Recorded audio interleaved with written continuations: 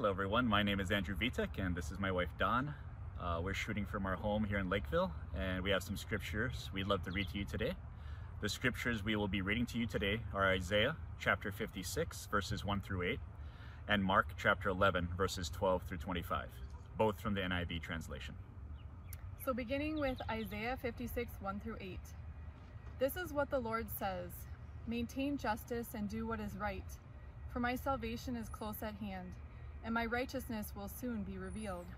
Blessed is the one who does this, the person who holds it fast, who keeps the Sabbath without desecrating it, and keeps their hands from doing any evil. Let no foreigner who is bound to the Lord say, the Lord will surely exclude me from his people. And let no eunuch complain, I am only a dry tree. For this is what the Lord says, to the eunuchs who keep my Sabbaths, who choose what pleases me and hold fast to my covenant. To them I will give within my temple and its walls a memorial and a name better than sons and daughters. I will give them an everlasting name that will endure forever. And foreigners who bind themselves to the Lord to minister to him, to love the name of the Lord and to be his servants. All who keep the Sabbath without desecrating it, and who hold fast to my covenant, these I will bring to my holy mountain, and give them joy in my house of prayer. Their burnt offerings and sacrifices will be accepted on my altar, for my house will be called a house of prayer for all nations. The sovereign Lord declares, he who gathers the exiles of Israel, I will gather still others to them, besides those already gathered. And Mark chapter 11 verses 12 through 25. The next day as they were leaving Bethany, Jesus was hungry. Seeing in a distance a fig tree in leaf, he went out to find out if it had any fruit. When he reached it, he found nothing but leaves, because it was not the season for figs. Then he said to the tree, may no one ever eat fruit from you again. And his disciples heard him say it. On reaching Jerusalem, Jesus entered the temple courts and began driving out those who were buying and selling there. He overturned the tables of the money changers and the benches of those selling doves, and would not allow anyone to carry merchandise through the temple courts. And as he taught them, he said, is it not written, my house will be called a house of prayer for all nations, but you have made it a den of robbers. The chief priests and the teachers of the law heard this and began looking for a way to kill him, for they feared him because the whole crowd was amazed at his teaching. When evening came, Jesus and his disciples went out of the city. In the morning, as they went along, they saw the fig tree withered from the roots. Peter remembered and said to Jesus, Rabbi, look, the fig tree you cursed has withered. Have faith in God, Jesus answered. Truly I tell you, if anyone says to this mountain, go, throw yourself into the sea, and does not doubt in their heart, but believes that what they say will happen, it will be done for them. Therefore I tell you, whatever you ask for in prayer, believe that you have received it, and it will be yours. And when you stand praying, if you hold anything against anyone, forgive them, so that your Father in heaven may forgive you for your sins. Thank you so much, Vitex. It was so good to see your faces as well. Church, it is good to be together again. As I said, thank you, band, for your praise to God, the offerings that we bring before him in our mind, in our body, in our spirit. And so as we consider these scriptures today, just a question to have you get started is, I want you to think about if you've lost it during this pandemic. Like, have you kind of lost it in an angry way? Maybe you felt the angst of police brutality and racial injustice and you lost it. Or maybe you felt the frustration of the educational or vocational gaps of the spring or the coming fall and you lost it. Or maybe you just had a bad day and you lost it with your family. The Bible does say, in your anger, do not sin. So I have to believe that as we read these stories, when Jesus jumps into this angry fit in the temple, that he's somehow expressing anger without sinning. And even if that's not peculiar enough, Jesus then sounds irrational and irritated when he curses this fig tree for not bearing fruit, even though it technically, supposedly wasn't the season for bearing fruit. So we have to ask, what in the world is going on? How could Jesus give us this example of it's okay to get angry when this stuff is happening? Is it that? Is it that he's just giving us an excuse to be angry when people do wrong things, or as I've heard people say before, it's okay to get angry when the situation deserves anger.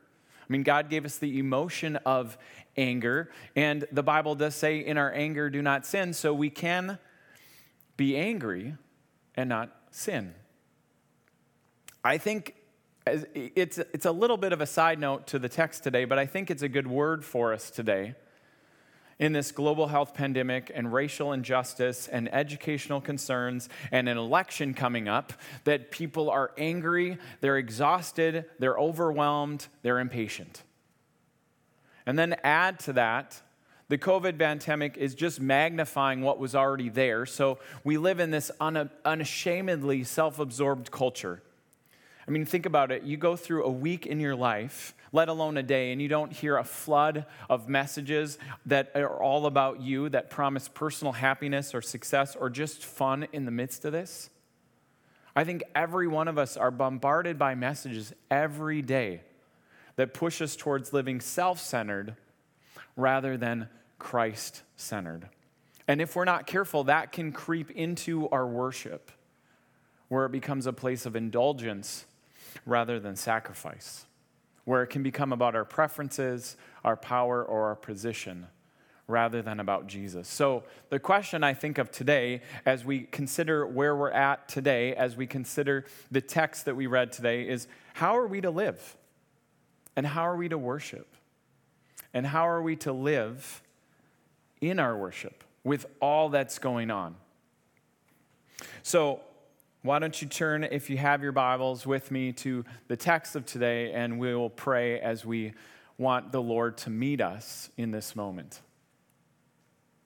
Father, I thank you that you are always present, that you are with us. Where 2 or 3 are gathered in your name, you are there in the midst of them. I believe that's true whether we are virtually together or whether we are physically together. We come together in your name, and we ask that you would meet us by your word and by your spirit, and that we would be open and receptive to what you have to say to us today about our life and about our worship and the way we live. Amen.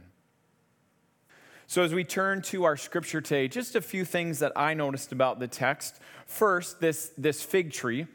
You know, does Jesus ever curse a fig tree or any other living object in his life or his ministry? I don't think so.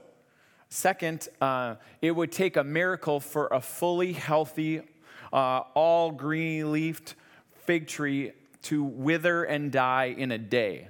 And the text says from the roots up. So something more has to be happening here. And then this is Jesus' last recorded miracle in Mark's gospel, a miracle that brings death instead of life. So, again, I think something more has to be happening. Third, is it just coincidence that the temple incident happens in the middle of the fig tree incident? And then finally, was Jesus throwing over tables really just about corrupt people turning the worship of God into greedy business practices? Those are the questions that I have, that I'm wondering. And so we're going to look at how the cursing of the fig tree helps explain Jesus' action in the temple, and then think about what it means for us today. So that's where we're going.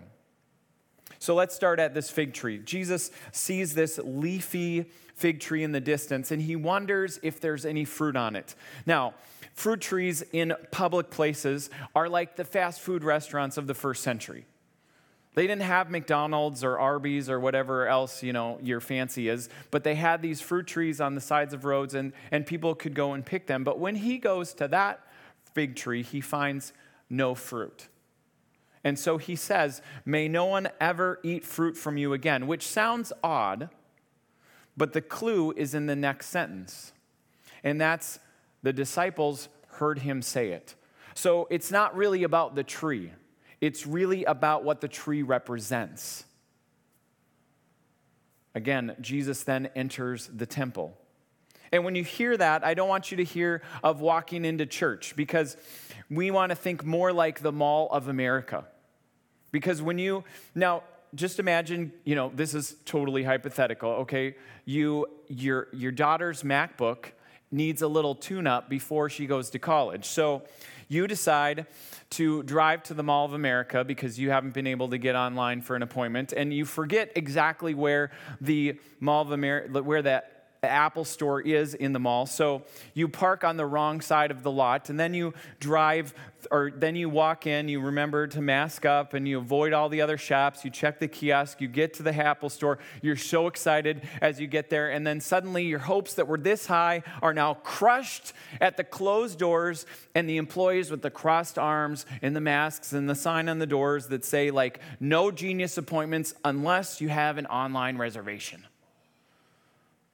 And so you stand in front of the doors with the most pleading eyes you can, and your arms shaking as you're holding this MacBook up, and there's nothing you can do because all the online reservations are booked out for weeks, and every day they fill up right away, and so you haven't been able to get in for months, and unless you find your cousin Vinny who works there, you're not getting in. Now, the illustration does break down a little, but that's kind of like what going to the temple was like. The temple was actually the central institution of Israel's economic, political, and religious life. So economically, the temple didn't just dominate the skyline of Jerusalem. It was one of the highest points of the whole city. But for most people who lived in that city, the temple was their means of employment. It served as the main bank, the capital, and the stock exchange. Politically, the temple was the source and symbol of God's, the source of power for the wealthy and the priestly hierarchy. It was the people who ruled Judea under the Roman governor. And then religiously, the temple was the symbol of God's abiding favor and presence among the people. It marked the separation between what was secular and what was sacred. But it also separated the priests from the people, the men from the women, the Jews from the non-Jews, the abled from the disabled, and the powerful from the poor. See, all of that happened at the temple. There were literally signs around the temple that made it clear who could enter what part of the temple and who couldn't, who had access to God's presence and who didn't. And the temple had become this place where the powerful dominated, controlled, and exploited those who ranked lower. It preserved the status quo by extending privileges to a few and resisting the transformative power of what God was trying to do in their midst.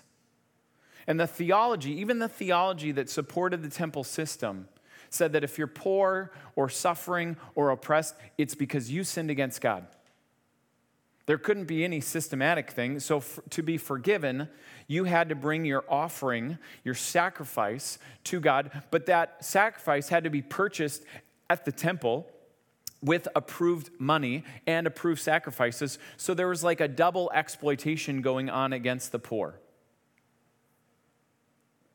See, the temple had become this national symbol of pride, but it actually separated God's people from the people who needed God. See, earlier in Jesus' ministry, he enters the temple as a teacher and he taught among the courts often. But in this day, at this time, he enters the temple as a prophet. And a prophet isn't there to teach a lesson. The prophet is there to prove a point. And that's exactly what Jesus does. It's not about this concrete result of clearing out all of the money changers. It is to prove a prophetic point. In fact, he's not trying to clean up the current way they worship. He's symbolically critiquing the very function of the temple and calling for its destruction. And that might sound strong, but the reason I'm pretty confident about that is because of what Jesus says when he quotes these two prophets. So the first one he quotes is the prophet Isaiah. It's when he talks about this house of prayer for all nations. He says in Isaiah 56:7, "These I will bring up to my holy mountain and give them joy in my house of prayer. Their burnt offerings and sacrifices will be accepted on my altar, for my house will be called a house of prayer for all nations. This whole scripture, this whole Isaiah 56 is about a promise from God for all those who think they are excluded from God's salvation. He talks about the foreigner in verse 3 who's joined himself with other people. He talks about the eunuch in verse 4 who's not allowed to enter the temple according to the law of Moses. And he talks about the outcasts of Israel. All of these people would not have been able to come into the temple, certainly not into the inner courts of the temple. And so Jesus isn't just quoting Bible verses in this moment. He's actually inviting the outcasts. He's healing the physically disabled. He's welcoming the foreigners. And he expects the temple to embody that radical, inclusive love. But the various ethnic and purity barriers in the temple have been preventing that. In fact, you could argue that they've been fostering this xenophobia and ethnocentrism, fancy words to say they wanted to focus on themselves and people who were like them. And the divisions between race and class and gender would never be settled as long as the temple stood as with all its holy barriers telling different groups, no entry for you. So Jesus calls an end to that. Second, Jesus quotes the prophet Jeremiah when he calls them a den of robbers. Now, I've always focused on the robbers part of it, which is why I thought this was just about corrupt temple practices. But let's read that scripture together. It's Jeremiah 7, verses 5 through 11. Jeremiah says that if you really change your ways and your actions and you deal with each other justly, if you do not oppress the foreigner, the fatherless, or the widow, and do not shed innocent blood in this place, and if you do not follow the other gods to your own harm, then I will let you live in this place, in the land I gave your ancestors, forever and ever. But look, you are trusting in deceptive words that are worthless. Will you steal and murder and commit adultery and perjury and burn incense to Baal and follow other gods you have not known, and then come and stand before me in this house which bears my name and say, we are safe to do all these detestable things? Has my house which bears my name become a den of robbers to you? But I have been watching, declares the Lord. See, Jeremiah is warning the people that the Lord is watching how they treat each other and how they treat God. The people in Jeremiah's day had been oppressing the vulnerable. They'd been living self-centered. They'd been trusting in other gods instead of the Lord God. And the prophet says, don't think you can act like that and then walk into God's house and be safe from God's judgment. See, thieves don't go into a den to do business. They don't go into a den to find God. They go into a cave to retreat after they have committed their crimes. The den of robbers is a hideout. It's a place of safety and security. So the temple and this robber's den comment is not Jesus as an outrage against these dishonest business practices. It's a judgment against people who think they can find their forgiveness and fellowship with God no matter how they act. Think about that. And then think about what it might mean for our life. Do people run around thinking they can find forgiveness and fellowship with God no matter how they act in the rest of their life? And the fig tree episode, this whole cursing and then withering, bookends that story and supports it. This is something that Mark does. So this is your free educational seminary moment, okay?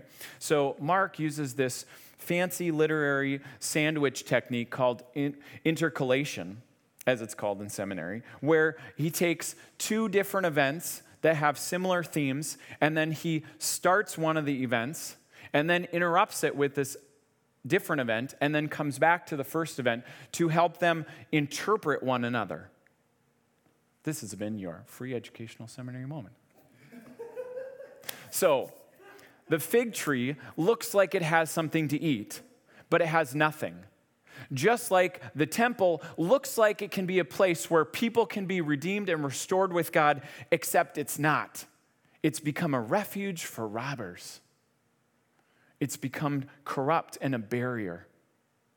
And the last key that says this is about judgment and not about just the dishonesty of what's going on is this word season. So when Jesus says, cursed you, may you never bear fruit again, even though it wasn't the season for fruits, the word season should be the season, the word that marks a time in the year, like harvest time, planting time, growing time. It's a chronological word that would mark a length of time, except that's not the word he uses. He uses the word kairos, which is a significant moment that is not measured in length of time. It's a moment you don't want to miss. That's the word he uses, which sounds totally out of place unless you put the events together. This was a moment that fruit could have been provided, just like the temple was a place that should have provided forgiveness and refuge, and it doesn't happen. And then the fact that the tree withers from the roots up indicates that this is a total miracle and complete judgment against an innocent tree. So if Jesus, the prophet, can bring that kind of judgment against an innocent tree, can you just imagine the kind of judgment that he's bringing against the temple? But see, we don't have to imagine. Jesus has been replacing the role and the power and the place of the temple all throughout his ministry. He's announced forgiveness to the outcasts. He's healed the sick. He's restored the oppressed back into society. That's what he's done. He's replaced the tables of the money changers where worshipers go to pay for their atonement, their getting back in rightness with God, with the Lord's table, the place of communion, the place where Jesus will announce that the offering of his life will pay for forgiveness of all sin. That's what's happening. And the pouring out of his blood will replace the system of animal sacrifices forever. And when Jesus is crucified, the temple curtain that separated God's presence from even the priests, let alone the men or the women or the Jews or the Gentiles, that gets torn in two, and forever the barrier is removed between God and people. And Jesus' sacrificial death now marks the place where humankind can be reconciled to God. And his resurrection shows where humans can remain with God always. And that, friends, is really good news. So what I think the Holy Spirit wants us to imagine in this story is where we've been all leaves and no fruit. Where do we look like we're going to be a place of refreshment, except we provide none? Where do we look like we're going to be a place of hope, but provide none? Where do we look like we're going to be a place of generosity, and yet don't share? If we look beyond ourselves, I think this has to ask us, where have we allowed, just like the temple, the political, the economic, and the religious practices in our lives to become corrupt, which actually are causing oppression and segregation? And then looking within ourselves, where have we allowed the political, the economic, and the religious practices in our own life to bring us peace and security and power that only God is supposed to give us? I remember in college I had a friend, I'm just going to call her Katie, and Katie was a fun gal. She was a really joy to be around. I think part of the reason that she was fun was she loved to party. Every Friday night, every Saturday night, you could expect that she would be out having a good time, and then we'd actually have a good time hearing about her good time. And one time when we were just in a one-on-one situation, I asked her about her faith. Now, it wasn't like she had just told me how she partied, and I'm like, oh, what is Jesus to you? I was in a situation where we were talking about things that are meaningful to us. She brought up her faith, and I said, it sounds like it's really important for you to be at church on Sundays. And she, dead straight face, said to me, oh my gosh, yeah, if I can't make it to Mass and to confession on Sunday morning, then everything I did on Friday and Saturday night is going to be with me. There's no way I can have peace with God. And only Jesus knows whether her faith was genuine or not. But in that moment, I realized that in Katie's mind, the way she lived Monday through Saturday had no bearing on what happened on Sunday. And that God wouldn't speak to her about the rest of her life. It was only about that transaction in that moment. See, when you have your worship become self-centered instead of Christ-centered, what was holy becomes unholy. And what we think is worship is not really worship. Matthew says in chapter 15, quoting Jesus, "The people honor me with their lips, but their hearts are far from me. In vain do they worship me."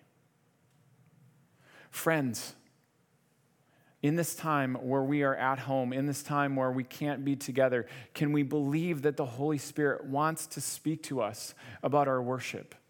That it's personal, that it's authentic, that it comes from the heart, that it honors the Lord, that we believe that the Lord is worthy, that He created everything, that He gives us life and meaning and purpose, and that how we act the rest of the week determines how we worship every day of the week, not just a moment on Sundays or this token forgiveness or confession that we think we're asking God for. So as I pray, I invite us to also listen to the Holy Spirit. We'll have a few moments of silence after I pray and just invite the Spirit to speak to you about where you're at, about where your life has been all leaves and no fruit, about where you've allowed externally the political, economic, and religious practices to corrupt our worship, and where inwardly we've also allowed the political, economic, and religious practices to corrupt our worship. So, Lord, you are worthy. And we thank you that you get to be teacher in our life, that you get to be prophet in our life, and that, Lord, you are also priest in our life, that you make a way for us to be with God. You tell us that your temple is not an external temple anymore, that actually the Holy Spirit now resides in us that say yes to Jesus, and our bodies have become the holy temple. God, may our mind, our body, and our spirit actually interact with your Spirit about how we are to live, how we are to work, and how we are to worship in this time. For you, Lord, alone are worthy of our worship, and we say amen and thank you to you. God, speak to us in this moment about how we are to live and how we are to see you. We love you, God. We want to see your good happening in us and in the world. Amen.